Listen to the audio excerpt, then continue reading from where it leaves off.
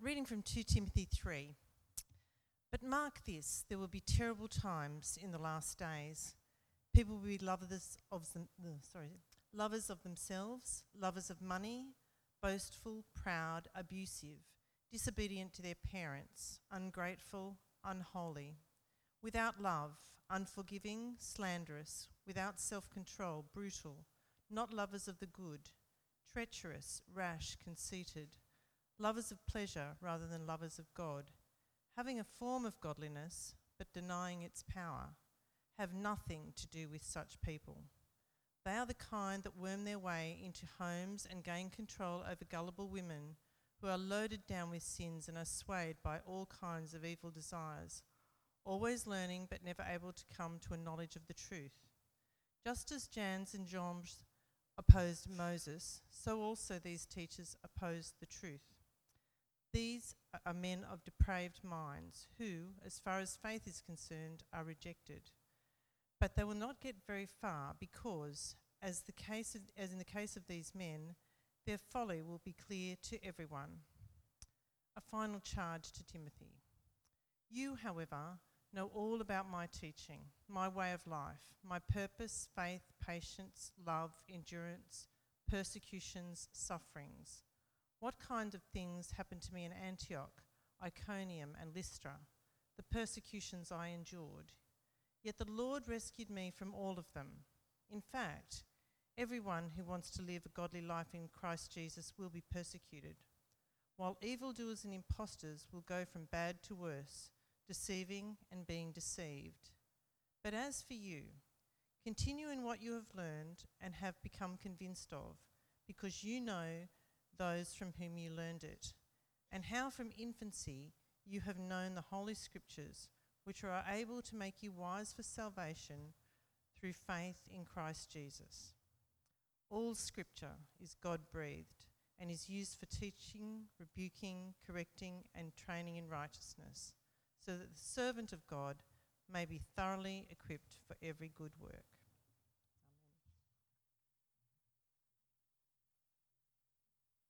Thank you, Karen. Oh, they're on. Fantastic. Keep that passage in front of you, and stuff will be on the screen as well.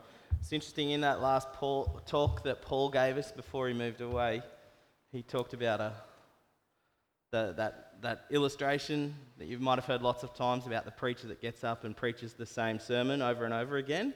And I think this is about the third week in the row that we've had this pretty much the same Bible reading. So I'm not going to preach the same sermon. There's still gold to mine out of this passage. So that's what we're going to do this morning. And let's pray as we look at it together. Loving Father, we give you great thanks for your word, that it speaks and it never ceases from speaking to us. Lord, that you, in your wisdom, have given it to us. And Lord, you give us your Spirit to be able to understand it. And so, Father, we pray that your Spirit would be at work deep in our hearts through this time now. And Lord, it would be bringing conviction and clarity and encouragement to our lives, and that it would be preparing us for what's ahead of us in following you. In Jesus' name, amen. I'm a little bit croaky this morning, so I hope that you hear me clearly, but I wanted to start by thinking about reality television shows. Now, I've pretty much weaned myself off all of them because there were some good ones in the early days, and then I got kids, so that's part of the reason why I don't watch TV much. But the other thing about them is, like, Australians have pretty much ruined reality television shows. I'm not sure if you realise this, but if you watch the original version that comes from overseas, it's succinct. It's like 40 minutes, and they've told you everything that happened in that bit of the jungle or in that kitchen or in that renovation or whatever in the space of 40 minutes. They recap the whole week.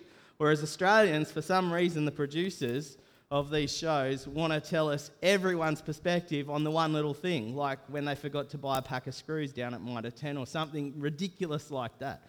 And you cut to all these different people, don't you? Of one person saying, oh, I can't believe they forgot the screws. And then the other guy comes in and he says, you guys, you realise you forgot the screws. Yes, we know we forgot the screws. And it just carries on. And it's rubbish, isn't it? But the thing that really annoyed me before that about reality television shows is all this talk of, we've been on a great journey. It was such a great journey. Like, they got voted out first because they were a dud, because they should have probably never made the final 12 in Australian Idol or whatever. They couldn't really sing, but they were good looking or something. And they finally realised it. So all they've got to say is, it was a great journey. Anyway, the journey talk just annoyed me. And I'm not sure why, because it's actually not a bad way to think. It's not a bad thing to understand. See, we don't know what our life holds for us.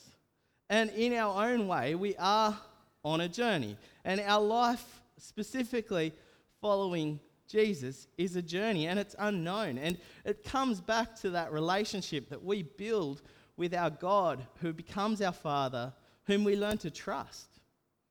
And the journey that we go on, it doesn't really matter because we know the destination.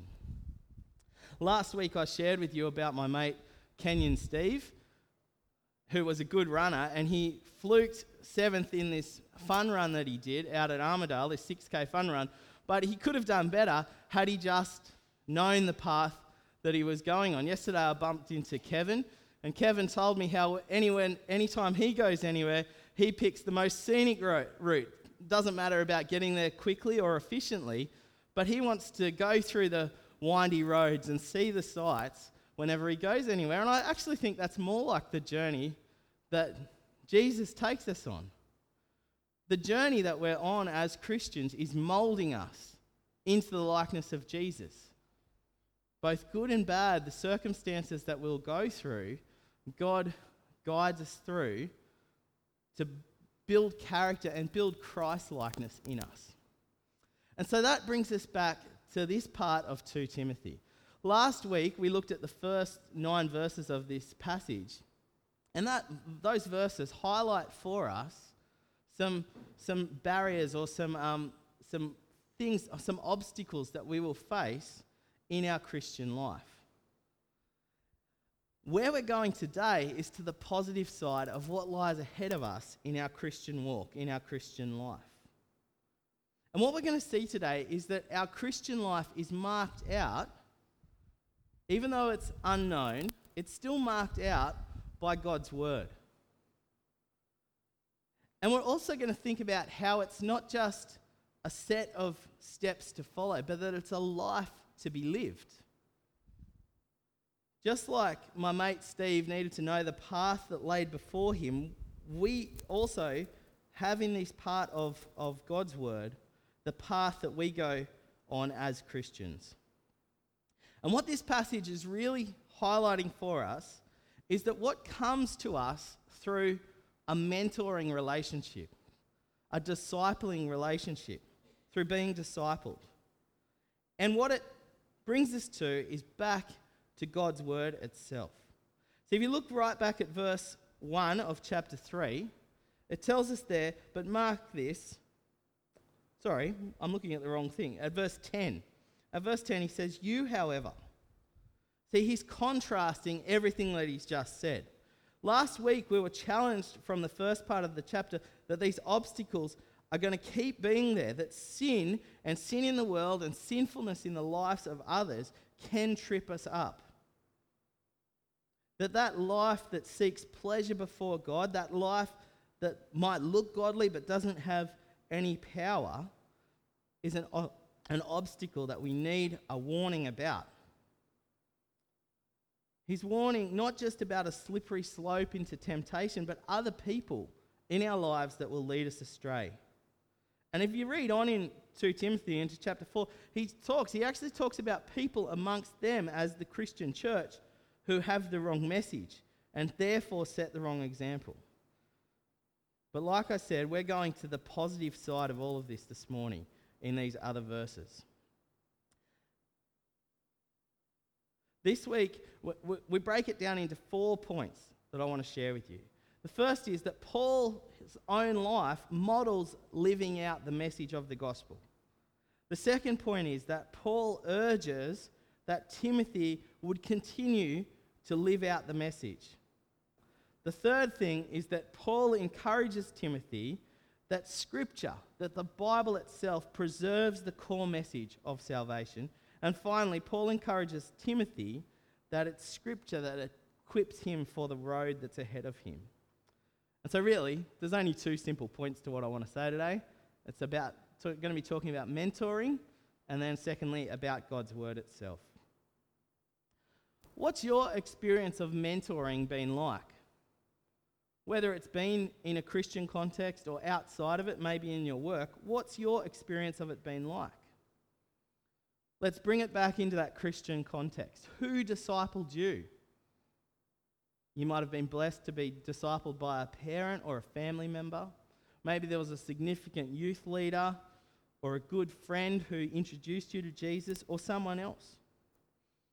For me, I was blessed to have a youth pastor way back in the early 2000s, actually the late 90s, move up here, one of the SUFM team, and he would do very simple things like invite me around to learn some songs, play some music with him, or go up to come to church, but then also go to a church in Lismore on a Sunday night and just invest in me that way.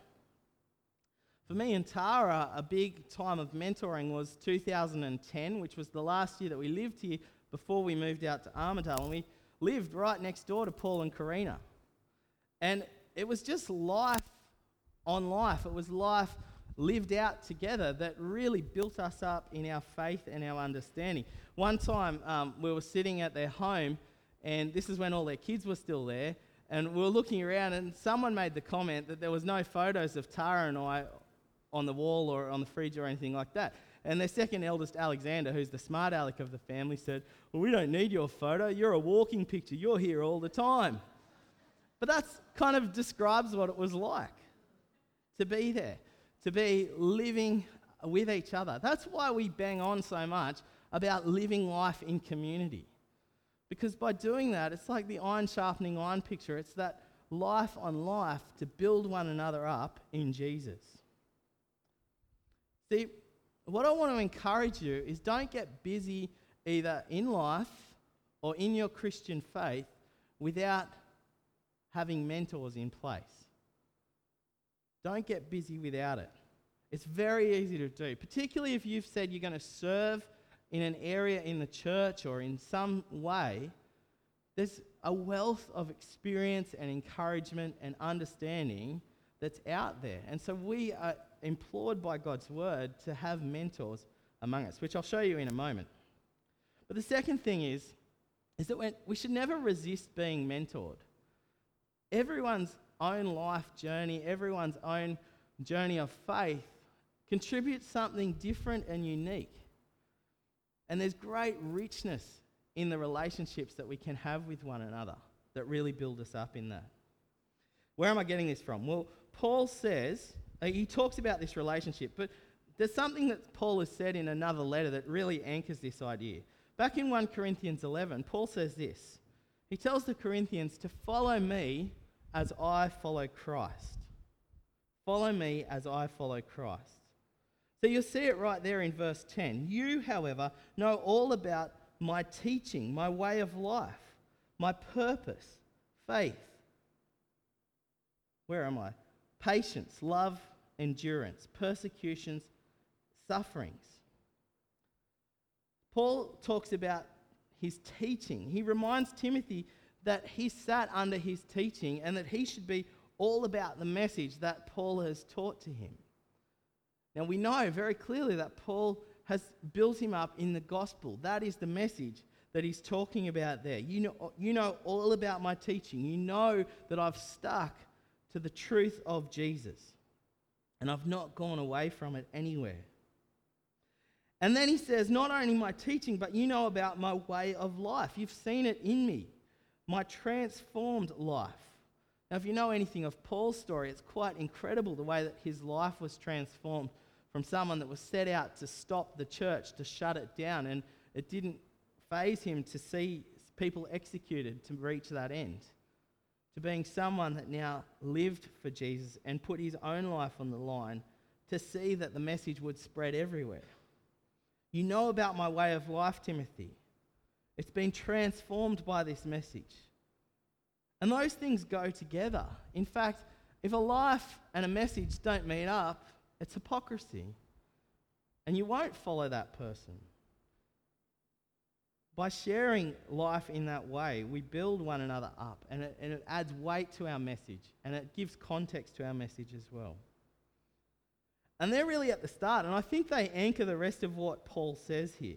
The things that come next flow out of both his life and his teaching, because he talks about his purpose. He talks about how in his own life, his own Christian life, he was purposeful. It wasn't just haphazard. He didn't just get busy doing something. He wasn't just programming stuff to kind of take him through to the end of the year and then rethinking it in December. He was actually purposeful in every moment. He talks about his faith. You've seen my faith in action. And I reckon where you see someone encourage you in faith is when you're having that conversation. When you're having that conversation about what's going on for you in your life, and you get to the end of the conversation, and they're not just nodding and saying, "Yep, I get it," and they're not trying to offer advice or come up with like the plan to get you out of the situation. No, I think that faith conversations, the kind of conversations that we can have each other, are those that lead us back to that truth that we don't know the journey that's ahead of us, but we know the Father that's taking us on that journey and leading us back to putting our trust in that. Then he talks about his patience. And Paul, you can see, he ministered out of a relationship with God following his leading. He was never someone to just try to make things happen. He wasn't going to build it and they would come, that kind of mentality. He wasn't like, if I put on the biggest show, they will come. He put substance over style, and he was patient. He ministered out of a relationship with God. And that's the example that we have set for us as well. And not only that, the final thing that he speaks of there is love. There's real affection in this relationship. Affection for the people that he shared with. Sorry, that wasn't the last one, over my page. He talks about endurance, persecutions, and sufferings. He says to Timothy, don't give up when circumstances might force you to. In fact, he goes so far in this passage to say that persecution in the Christian life is a given. It will happen. Paul's life, as Timothy has seen it and shared in it, has been marked out by the gospel, taking hold of him and transforming him.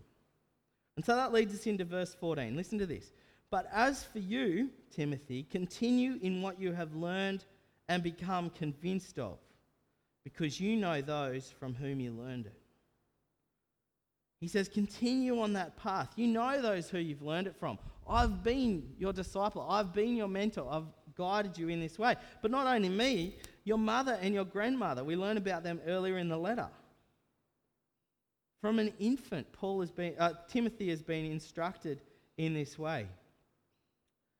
And so if we go back to those verses we jumped over, verse 12 and 13, in fact, everyone who wants to live a godly life in Jesus will be persecuted, while evildoers and impostors go from bad to worse, deceiving and being deceived. So you've got to continue on that path, but remembering that it will get hard. It gets hard and people will try to pull you away. So we've got to be reminded to stick at it.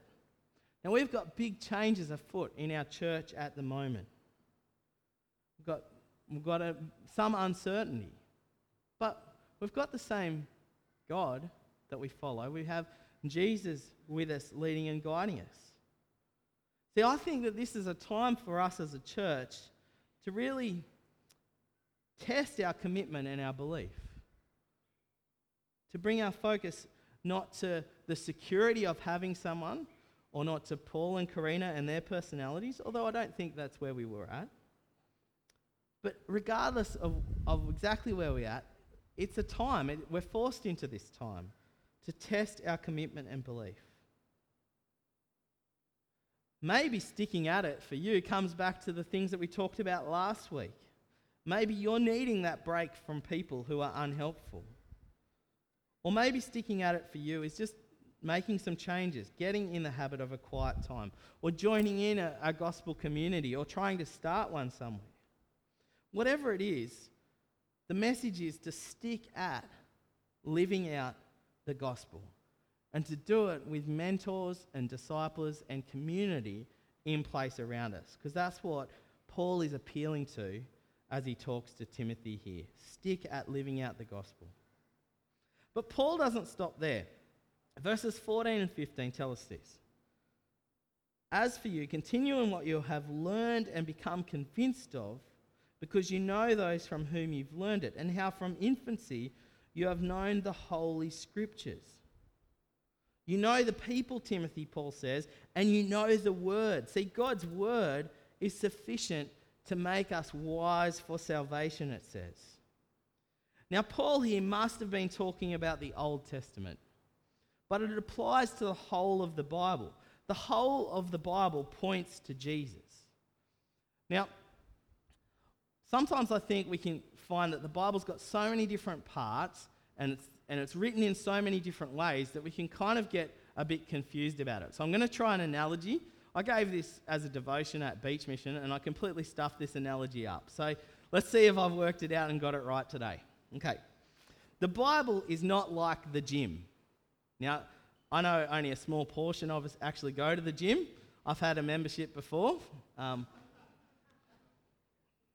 I think I watched enough of what was going on while I was there to work it out. So, the Bible is not like the gym. See, the gym only has a whole bunch of things, but pretty much you can only work one system or muscle group at a time. Is that right, Bob? Yes. Okay. Now, you kind of need each part of the gym to do the full body workout. See, I'm not an expert in this, you can tell. And actually in the gym, if you get on the wrong piece of equipment, you can actually cancel out something that you've done in another part of the gym. So I know that if you do something that's too aerobic, you can start to burn away muscle mass that you've been trying to build. Can you nod for me, Bob? Am I even close here? Sure, okay. Some parts can cancel each other out. Not so the Bible. This is the point I'm trying to make. Every single part of the Bible points us to Jesus. It's literally, the whole story is built around the moment in history when God enters the world to become the true Israel, to become the true Adam, to become what we couldn't be for ourselves, to be in our place and to be resurrected into the hope of new life and glory. Every single part of it brings us back to Jesus. Now, some bits are definitely easier to understand than others. That's no denying that. But it's the one whole that centers completely around the death and resurrection of Jesus. See, even creation at the very beginning of the Bible speaks of recreation in Jesus. The Exodus speaks of the salvation that is to come in Jesus. The Psalms sing the songs of a Messiah, of a king that will rule forever. The prophets speak of the hope of knowing a God who will reveal his salvation in time. The whole Bible, Paul can say confidently here, makes you wise for salvation. One of the things that Paul said in that last talk was to love the Word of God because it will equip us. I remember thinking about this when I was a younger Christian and thinking, does God really speak to me? And I kind of got annoyed. This was back, you might have heard of Steve Cree. He's a minister of a Presbyterian church in Brisbane. But back when I was at university, he would come along and give talks at the university in Lismore sometimes. And he really annoyed me one day because he posed that question, does God speak to you? And then he kind of rubbished the idea of God like speaking directly to you, and he said, go get your Bible and go sit under a tree, and then you'll know that God's speaking to you. The more that I've gone on, the more that I get what he actually means. See, look at verse 16. All scripture is God-breathed. God's word is sufficient for speaking to us. Now, I don't want to deny that God's Spirit will work in us and prompt us, but everything that we need to know is contained in his word. All of it's God's word, and and God has spoken by it. It's not just that the writers were inspired in what they wrote, but God is the reason that we have the Bible. It is His word to you. One of the guys in our youth group, he's just in year 11 now, and he became a Christian at SUFM last year. And he's been quite slow to come to this understanding, particularly with the Old Testament. But slowly, it's been a challenge to me actually to try to show him that it's the whole thing, all with this consistent message of salvation. In fact, because it's God's word, it does all those things that it says. Look at verse 16 in the second half of it. It's useful for teaching, rebuking, correcting, and training in righteousness, so that the servant of God may be thoroughly equipped for every good work. God's word will teach you the message of salvation, of redemption from creation to new creation. It will rebuke your wrong thinking, or it will rebuke any false teaching that you come across or encounter. It will correct things that you are likely to get wrong. And it will train you in how to live out that message day by day. Training in righteousness overflows from understanding the gospel properly. If you think back to the start of chapter 3, to all those things that are listed in verses 1 to 5 of that chapter, all those things are what flow out of an incorrect understanding of who God is, of the false teaching that's around. But if we have God's word in its right place, then it will flow out in how we live. It will train us for righteousness. God has given us His word to guard and preserve the message that we have been given. Now, I definitely feel that sometimes we make a little bit too much of the word of God, and our Bible teaching and Bible studies can sound sometimes like we're actually preparing to sit an exam once we get to heaven to make sure that we've actually understood it properly. I don't know whether this has been your experience or not. You might hear a criticism of it to say that we believe in the Trinity, the Father, the Son, and the Holy Bible, and we kind of are all about it in a way that's not exactly understanding it for what it is. Yet on the other extreme, we can be very neglectful of the Bible. I'm not talking about our church, I'm talking Christians broadly. Can be very neglectful of the Bible. And our Christianity might look like a loose spiritual journey that kind of collects ideas from here and there, and some of them are from the Bible, but I really have no measure. I think the place to live is right in the middle of that. The Bible, in its proper place, will both guard us from a wishy-washy kind of nothingness, but at the same time fill our hearts with affection for God, will point us back to the God whom we now have a relationship, who's set a path to redemption for us, as His word promises and makes clear. There's a quote on this that I'd just like to share with you in wrapping up today. I've got to turn that on to make it change. This is from John Piper. He says about the Bible this: I love the Bible the way I love my eyes. Not because my eyes are lovely, but because without them I can't see what's lovely. Without the Bible, I could not see the light of the gospel of the glory of Christ. Without the Bible, I could not know the unsearchable riches of Christ. Without the Bible, I would not know that I am a great sinner and that Christ is a great Saviour.